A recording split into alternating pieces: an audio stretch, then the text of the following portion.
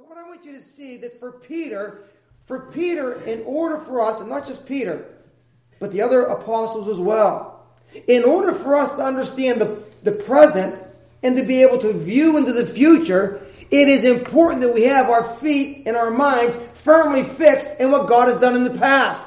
That's why Peter says, I'll put you in remembrance of these things. So when Peter wants to teach about false teachers, he doesn't go into the future. He goes back to the past. It's kind of interesting, isn't it? In the book of Jeremiah that we've already had read to us this morning, but in Jeremiah chapter 6, verse 16, a very kind of fundamental passage of Scripture. God says through the prophet Jeremiah, "Thus saith the Lord, stand ye in the ways and seek and ask for the old paths. Where is the good way? And walk ye therein, and ye shall find rest for your souls." Again, the old paths. It's going back. It's making sure that our feet are firmly fixed in the revelation that God has given. Let a prophet in the Old Testament prophesy. And what would he prophesy? That the people were to return to the covenant that God had made with them. And so again, the idea here now is that if we are going to understand false teachers in our day, we must have an understanding, a grasp of what false prophecy was in days gone by. And the other thing that we're going to see here is Peter moves on throughout this chapter. He's going to come back to the past once again. Because one of the things that he's going to insist on, that you and I need to be aware of, is that false teachers have, again, that future perdition.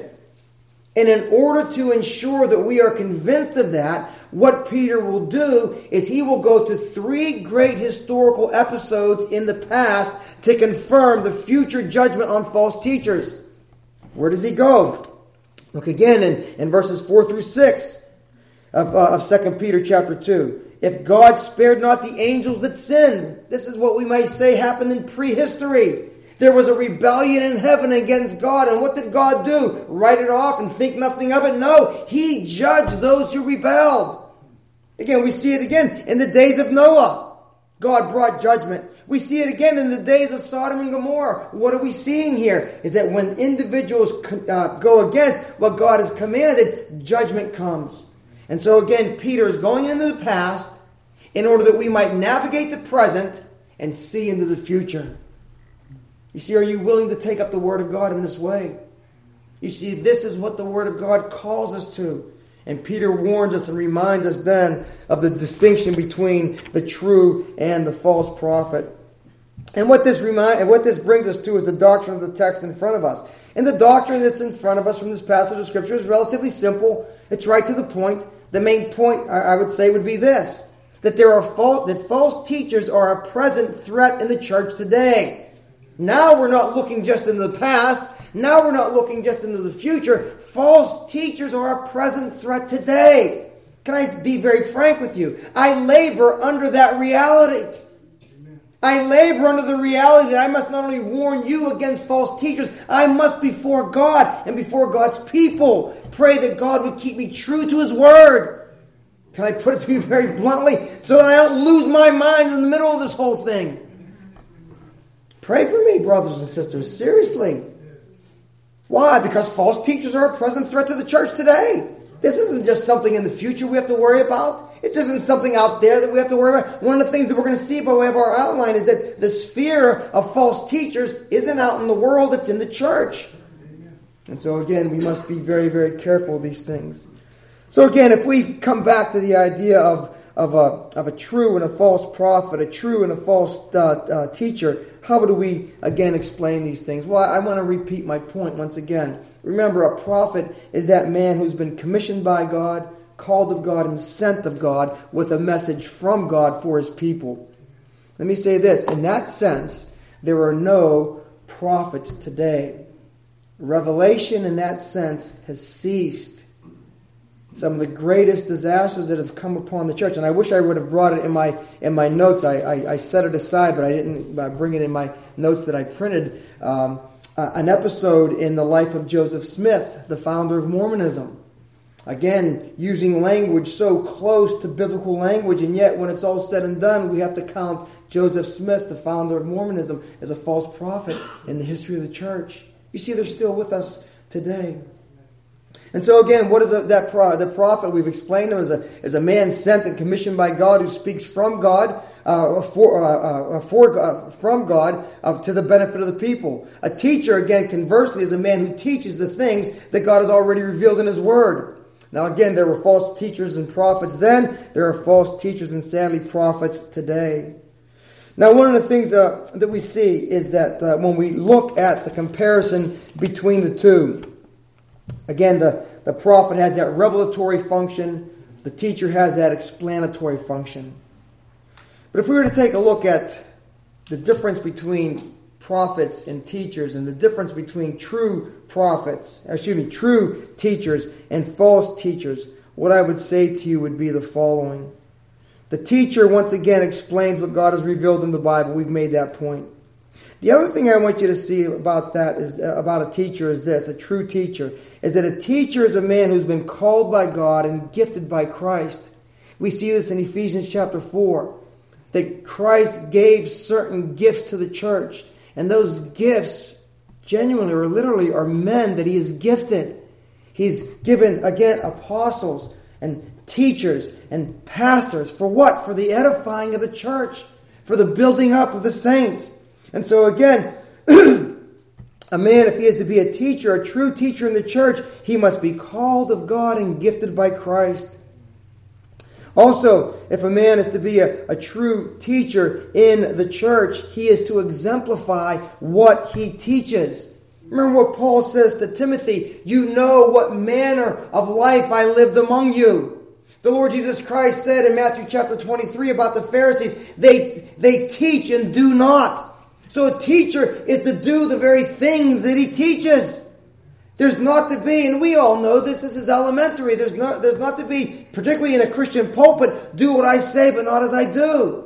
That the Christian teacher, the Christian preacher is to live up to what God has given him to preach. Again, the need for prayer in this matter. We also see, again, that the teacher is not to teach anything other than that which has been revealed in the Word. In other words, he's not to teach a new doctrine. What new thing is God doing today? Nothing other than what He's done in His Word, okay? What new thing is God doing today? He's saving sinners through faith in Jesus Christ. Same as He's always done. What new thing is God doing today? He's conforming sinners into the image of Jesus Christ, the same that He's ever done. And so again, what we see is that the teacher is to preach the Word, like Paul says to Timothy. Preach the Word. Not your dreams, not some new vision, not some new prophecy. Preach the Word, Paul says to Timothy. Also, we see that a true teacher, he must teach the whole counsel of God. Isn't this again what Paul said to the Ephesians elders? I've not failed to preach unto you the whole counsel of God. We have men in our day who, by way of design of their ministry, will not enter into certain subjects to preach. A so-called Christian minister doesn't have that option in front of him. He must teach the whole counsel of God. What the Word of God says is the range and the scope of his teaching ministry. He cannot conveniently choose not to mention that.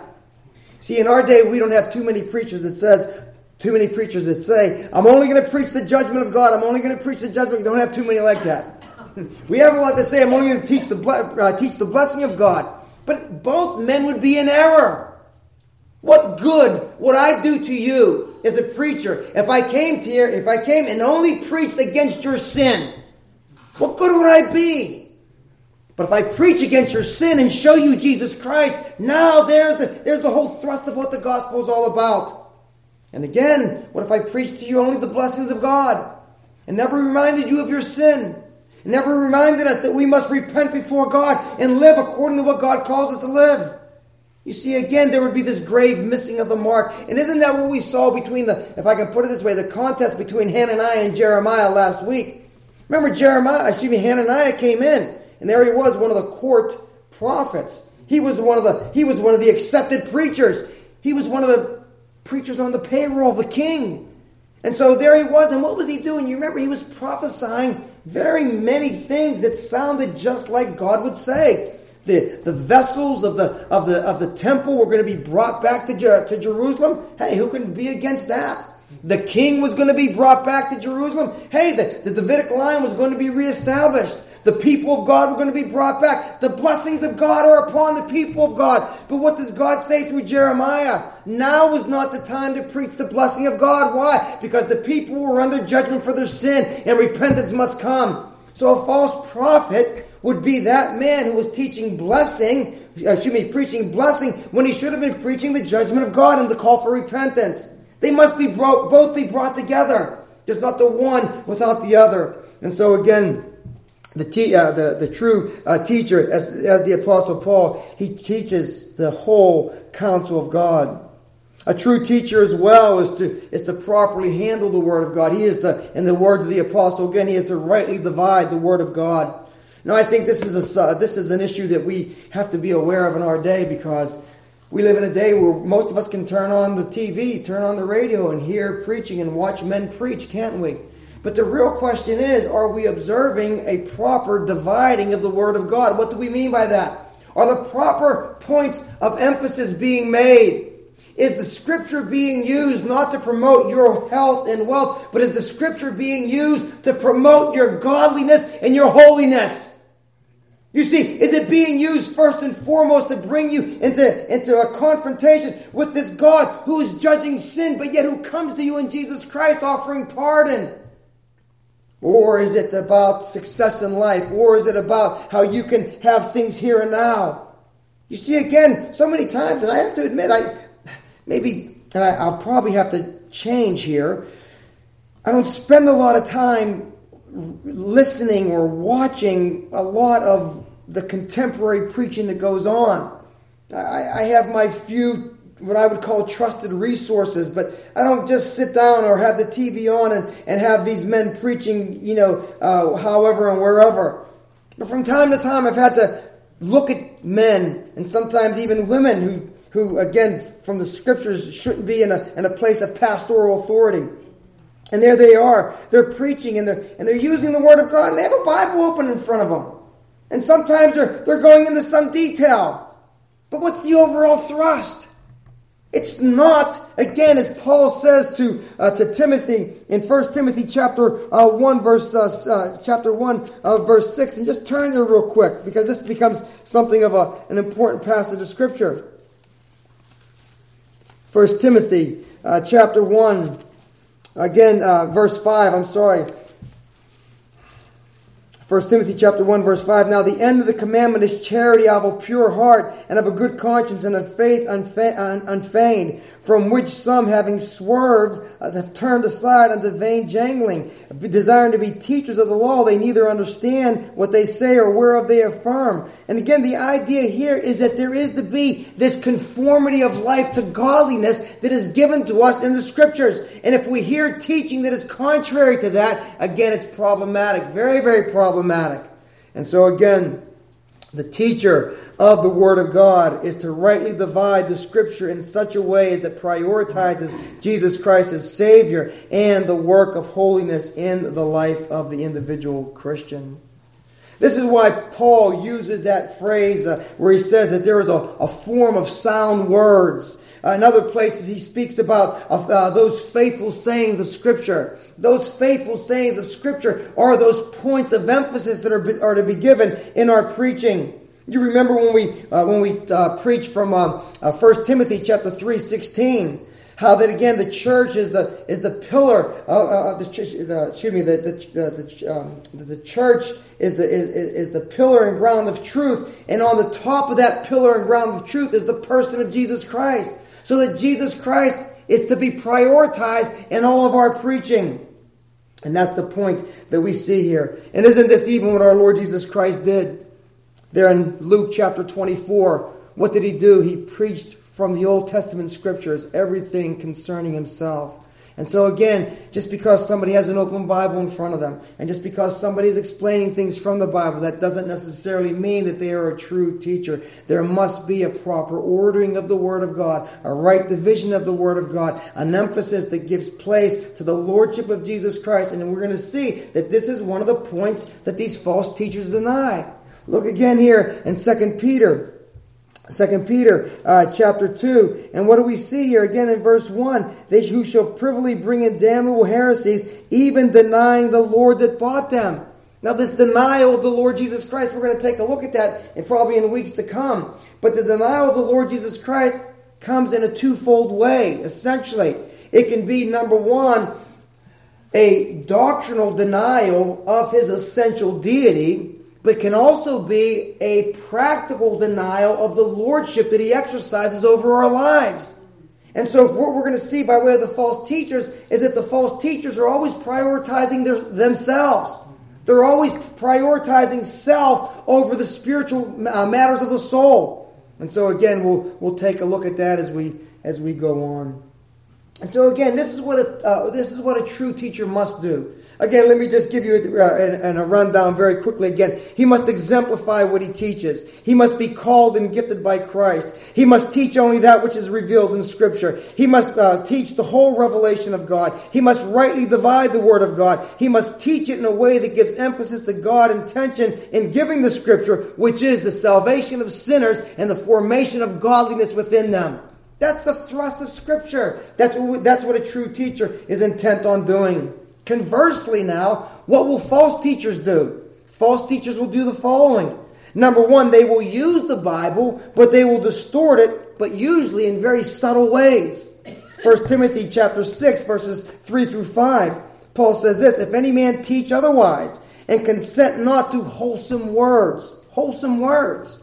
Not just any words that come out of somebody's mouth when they have a Bible in front of them, but right, good, and godly words. Wholesome words. He goes on to say this, if they teach otherwise, even and consent not to the wholesome words, even the words of our Lord Jesus Christ, and to the doctrine which is according to godliness.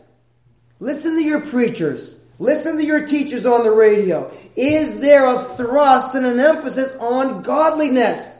Or is it on personal gain? That's what we're seeing, again, Paul emphasized here. Paul goes on to say about these false teachers, he is proud, knowing nothing, but doting about with questions and strifes and words, whereof comes envy, strife, and railings, evil surmisings. Again, supposing that gain is godliness, from such withdraw thyself.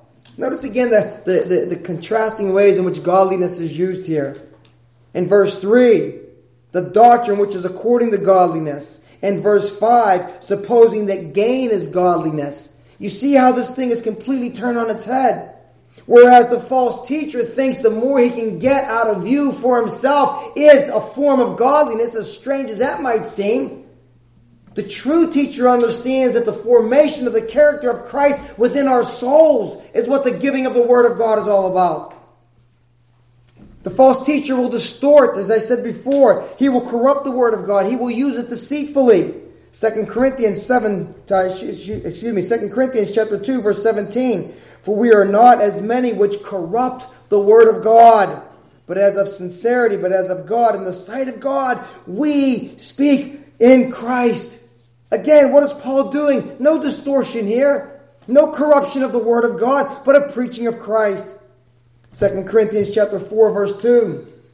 But we have renounced the hidden things of dishonesty, not walking in craftiness, nor handling the word of God deceitfully, but by manifestation of the truth. And listen to what Paul says now, commending ourselves to every man's conscience in the sight of God. Remember I said that the true preacher must live what he teaches, must live what he preaches? What does Paul say? He commends himself in the sight of every man. Not using the Word of God corruptly. Not distorting it. And so again, the false teacher, again, will distort it in subtle ways. It will all be about himself, his gain. He will distort, he will corrupt the Word of God. He will use it deceitfully. Romans 16, verses 17 and 18. Paul picks up on this theme again. He says this, now I beseech you, brethren, mark them which cause divisions and offenses, contrary to the doctrine which ye have learned. What did I say? What did we say earlier about a true teacher? He teaches what's revealed in the Word of God. And these false teachers are coming in and they're teaching things contrary to the doctrine which has been received. He goes on to say this in verse 18, for they are such which serve not our Lord Jesus Christ, but their own belly. Here is a denying of the Lordship of Jesus Christ. Paul goes on to say this, another characteristic of false teachers. We're going to pick up this in a minute. And by good words and fair speeches deceive the hearts of the simple. This is another characteristic about false teachers. False teachers are usually very, well, they're slick. They have it down. They are very adept at what they do. And all these points are going to be brought out in this second chapter of 2 Peter. False teachers also, we see, will teach in order to benefit themselves. That's what Peter says here in our own passage here in verse 3. Just look in verse 3 of 2 Peter there, and I'll read here from the ESV. I think it might bring it a little clearer here in the ESV, 2 Peter chapter 2, verse 3. And in greed they will exploit you with false words. King James says they will make merchandise of you. Maybe a more picturesque way, but a clearer way is that in greed they will exploit you with false words. Their condemnation from long ago is not idle, and their destruction is not asleep. Exploiting you with false words, making merchandise of you. You see, these men, again, know how to get the best out of you for the best of them. And so, again, it's something that we see over and over again. Listen to Isaiah chapter 56, verses 10 through 12. Isaiah 56. The same idea of this greed. His watchmen are blind. They are all ignorant. They are all dumb dogs. They cannot bark, sleeping, lying down, loving to slumber. Listen to this now. Yea, they are greedy dogs, which can never have enough. They are shepherds that cannot understand. They all look to their own way, every one for his gain from his quarter. Come, ye say, they say, I will fetch wine, and we will fill ourselves with strong drink, and tomorrow shall be as this day, and much more abundant. These men are sensual materialists, looking for gain, greedy men. These are the same characteristics that Peter's going to bring up here in the second chapter. So again, I'm bringing these things out not to weigh you down with excessive references, but I want you to see that these things are very, very clear. And that's the point that Peter is insistent on making. When he talks about false teachers who are in the church today, he gives such a vivid description of them that we should wonder how these men and sometimes women can even get a place with anywhere near a Christian pulpit. But they do. And so again, the things that Peter brings out here. One more thing about false teachers, though, is that false teaching comes at a terrible price. Yes, we've seen that they teach to benefit themselves. We've seen that they corrupt the Word of God. We've seen that they distort the Word of God. We've seen that their God is their belly. But at the end of the day, it is a very costly thing to be a false teacher. And we're glad of it. Men who distort the Scriptures this way should come under the wrath and judgment of God. Listen to this, 2 Peter chapter 2, verse 21. For it would have been better for them never have known the way of righteousness. Imagine an apostle of God saying that. Saying to a man, it would have been better for you if you never knew the way of righteousness. Because you've distorted it so bad. And you've brought souls into ruin because of your own seeking of your own gain. And so again, it is a costly thing to be a false teacher. It's interesting that false teachers are pictured in the Scripture in a number of categories, we might say. Number one, the Scripture presents them as unstable and unreliable.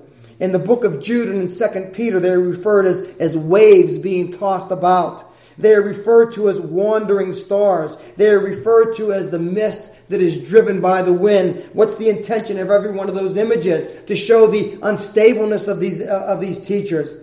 They are also referred to as dangerous. They are referred to as hidden reefs and beasts and blind Pharisees. The blind Pharisee who blindly leads the other blind into the ditch. Again, the hidden reefs upon which ships are wrecked. The beast that will devour and eat. They are also referred to in what we might call disappointing and useless categories. They are waterless springs. They are waterless clouds. They are fruitless trees.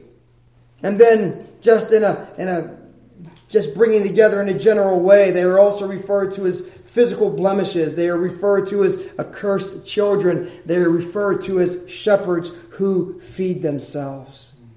You see the pictures, the lines are very, very clear here in the Word of God as to what false teachers are. And we, by the grace of God, ought not to fall under their ministry. May God help us and may God save us.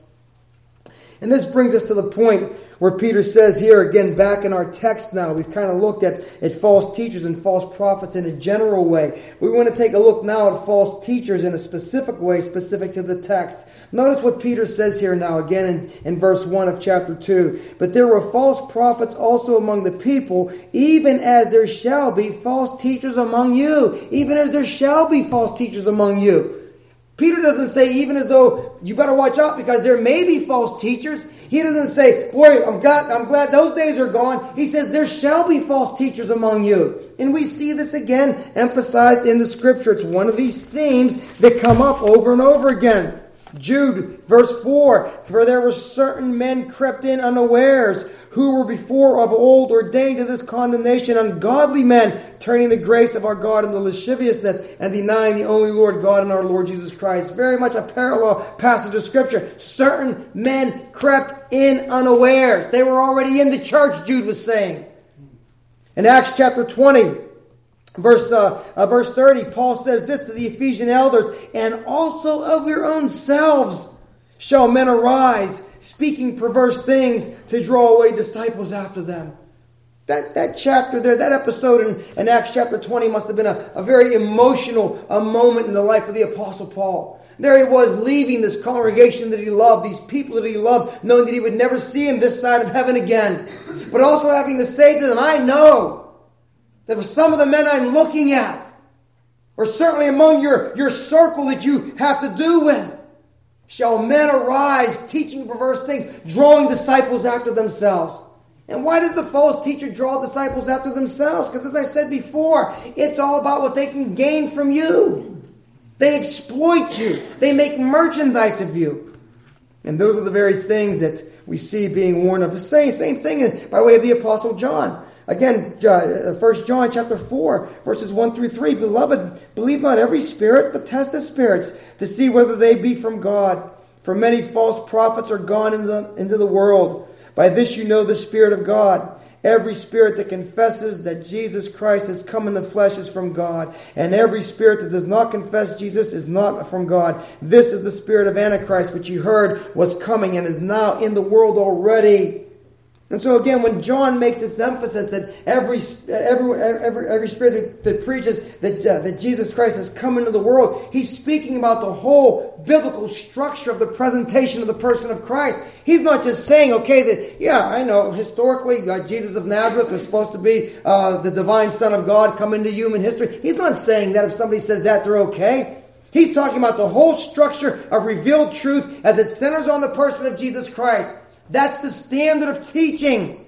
That's why, again, we can't pull back this part of the Scripture or that part of the Scripture. The whole counsel of God must be proclaimed.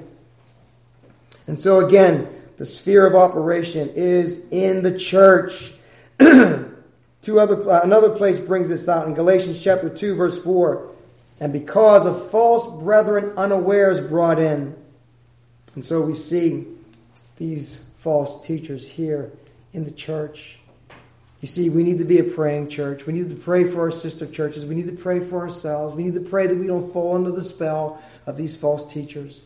Oh, may God give us grace. Well, because false teaching is such a very real concern and a very real danger, what Peter's going to do in this second chapter, he's going to give 5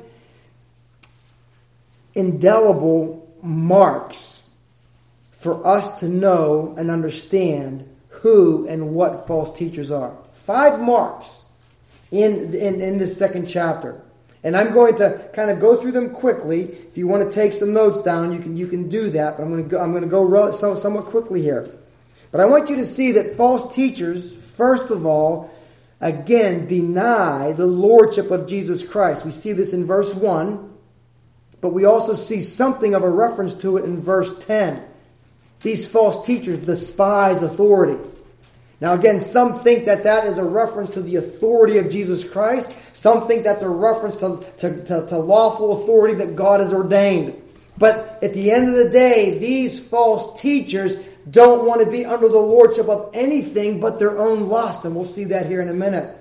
So in verses 1 through 10, what we find is a denial of the lordship of Christ, either in his essential deity or his lawful rule over having purchased us with his blood. Now let me say this. It may be somewhat difficult for a false teacher to gain access into the church of Jesus Christ by a formal denial of his divine nature, although some have done it in the past. And that's why many commentators think that what these false teachers are guilty of is a denial of the lordship of Jesus Christ over their personal lives. Do you and I know what that is? The lordship of Jesus Christ. That very simple prayer that is a pattern of our praying uttered by the Lord Jesus Christ. Not my will, but thy will be done. Oh Lord God, what would you have for me this day? What would you have me to do in this situation? How can I best honor and glorify you here and now? You see, the false teacher, again, doesn't know that prayer. Secondly, what we see, and this is vital. Secondly, what we see is that sexual sins are a revealing mark of false teachers. We see this in verse 2, verse 9, verse 10, verse 14, and verse 18. Over and over again. This is where the emphasis is laid on the immoral lives of these individuals. Again, verses 2, verses 9, verses 10, 14, and 18 all have some reference to the immoral lives of these individuals. That leads us to say this about their overall character. That these men, and sometimes women, are sensual and more concerned about satisfying the flesh than they are about strengthening the spirit. They are sensual individuals.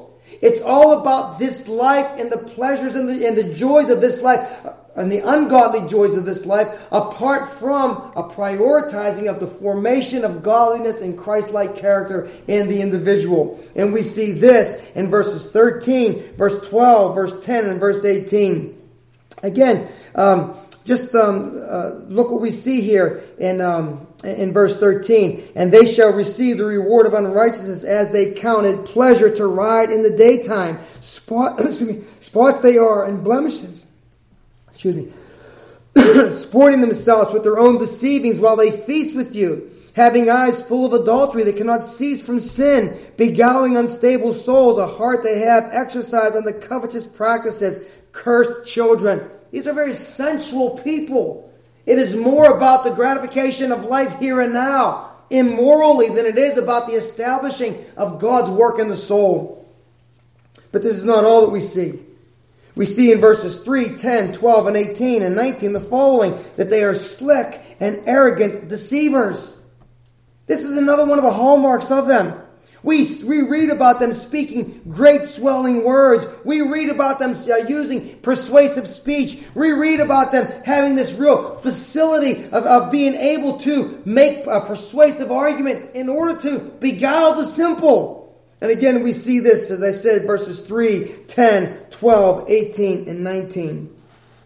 And then lastly, we come down to a point that we've already seen about these false teachers, is that they are greedy. And we see this in verses 3 and 15. Verse 3 once again, and through covetousness or through greed, as the ESV says, they with feigned words, there's their slick ability. They shall make merchandise, or they shall exploit you. And so again, what we see here is a very vivid description of false teachers.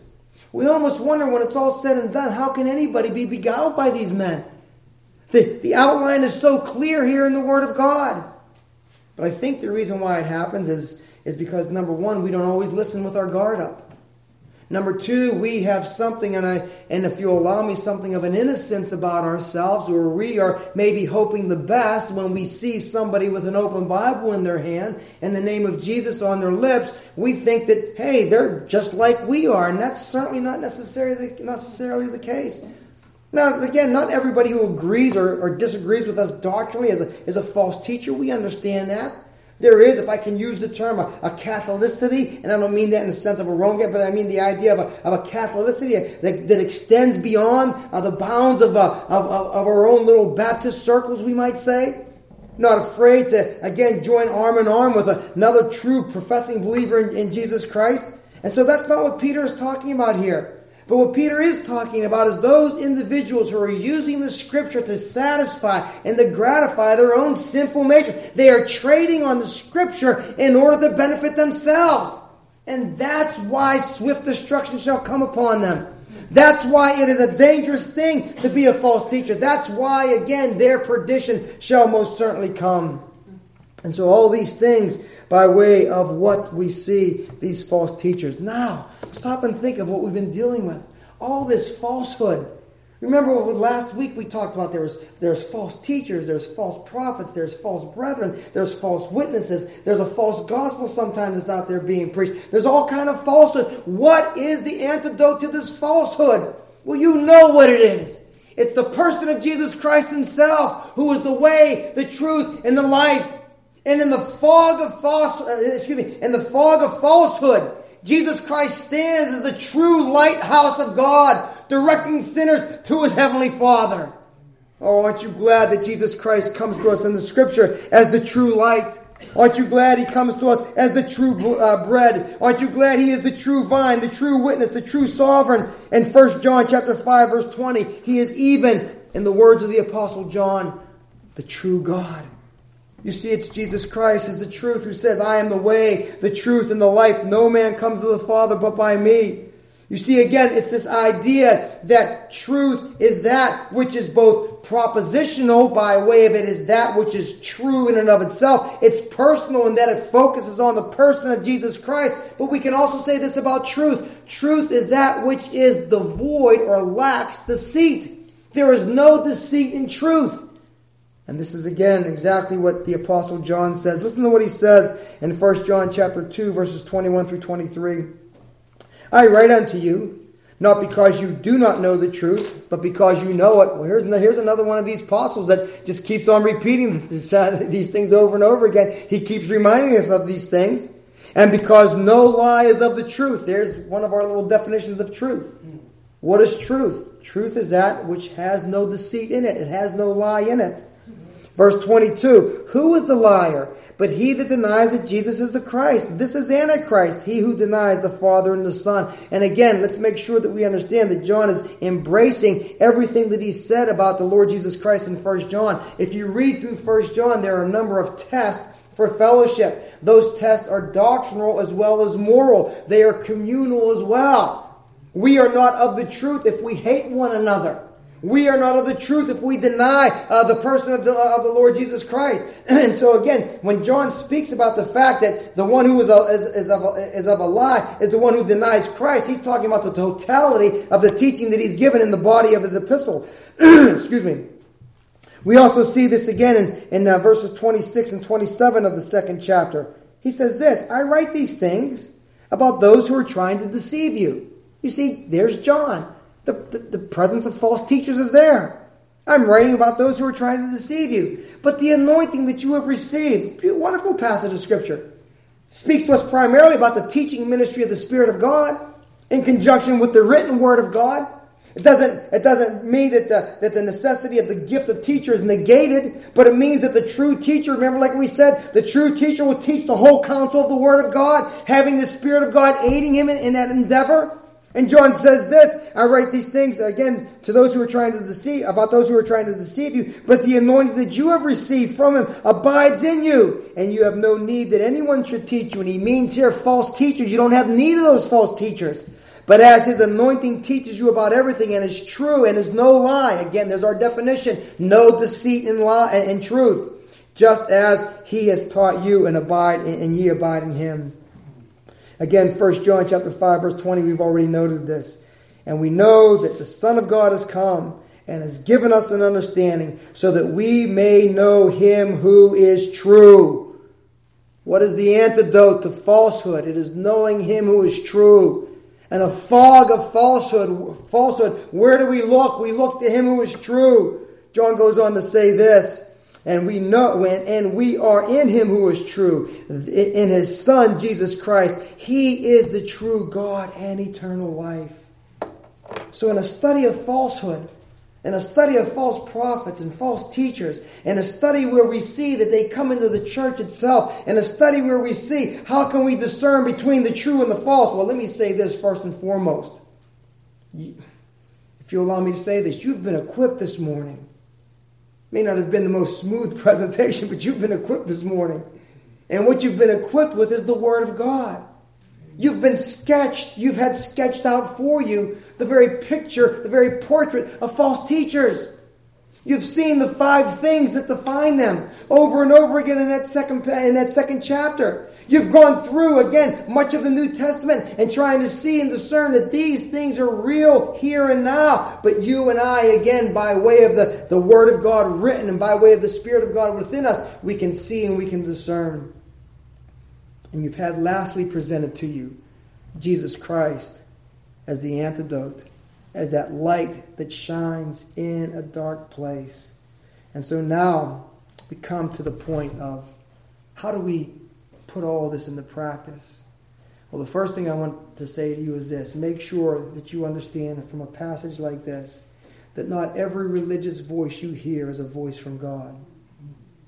And that's not only those who are professedly not Christians. We live in a world that there are world religions. We understand that. And while we have to say no to those other world religions, that's really not what Peter's talking about here.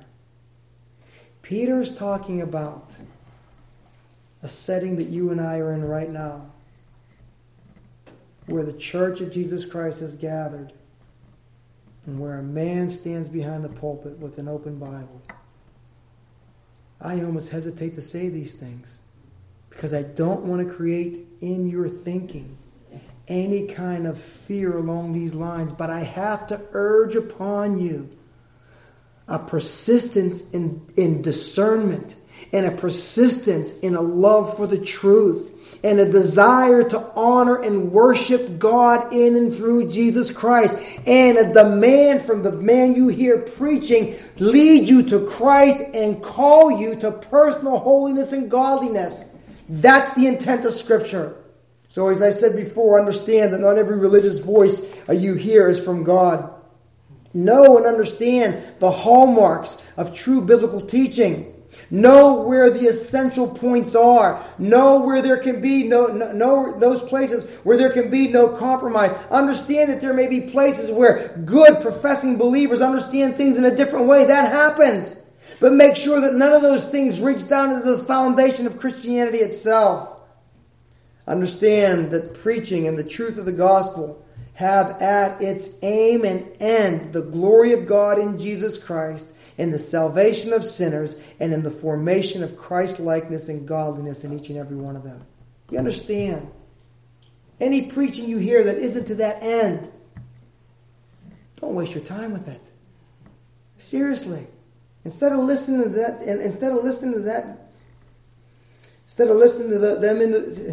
those individuals for half an hour or 20 minutes, sit down with your Bible for 20 minutes or a half an hour. This is the light that God has given us. And so again, but let me say one more thing, and I say it for the benefit particularly of the young here today. Those, again, and we don't have as many young as I thought we would have here, but to the young, what I would say is this. Understand that you're in a period of life where people will not only try to give you spiritual guidance, but people will also try to give you moral guidance. They may even very forthrightly say that it's not spiritual guidance they're trying to give you, but general moral guidance. Even that moral guidance must be evaluated in light of the Scripture. Even that moral guidance has to come has to come through the filter of the Word of God. We have to make sure that the guidance that we are being given is a guidance that is not prioritizing self over the spiritual reality of what God has called me to and made me. If my moral friend is guiding me in a way that just emphasizes my own personal well-being here and now and takes into account nothing about the fact that one day I will stand before God and give an account, that moral guidance, again, is not to be embraced.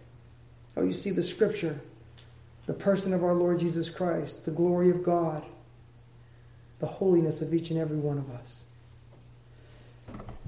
We have a lot of work to do here. We really do. And this is why. Because if you look at every one of those sins that false teachers are guilty of, the tendency of every one of those sins resides within each and every one of us. I wish I can say here, them, they, not us, them. Can't do it, brothers and sisters. Let's pray.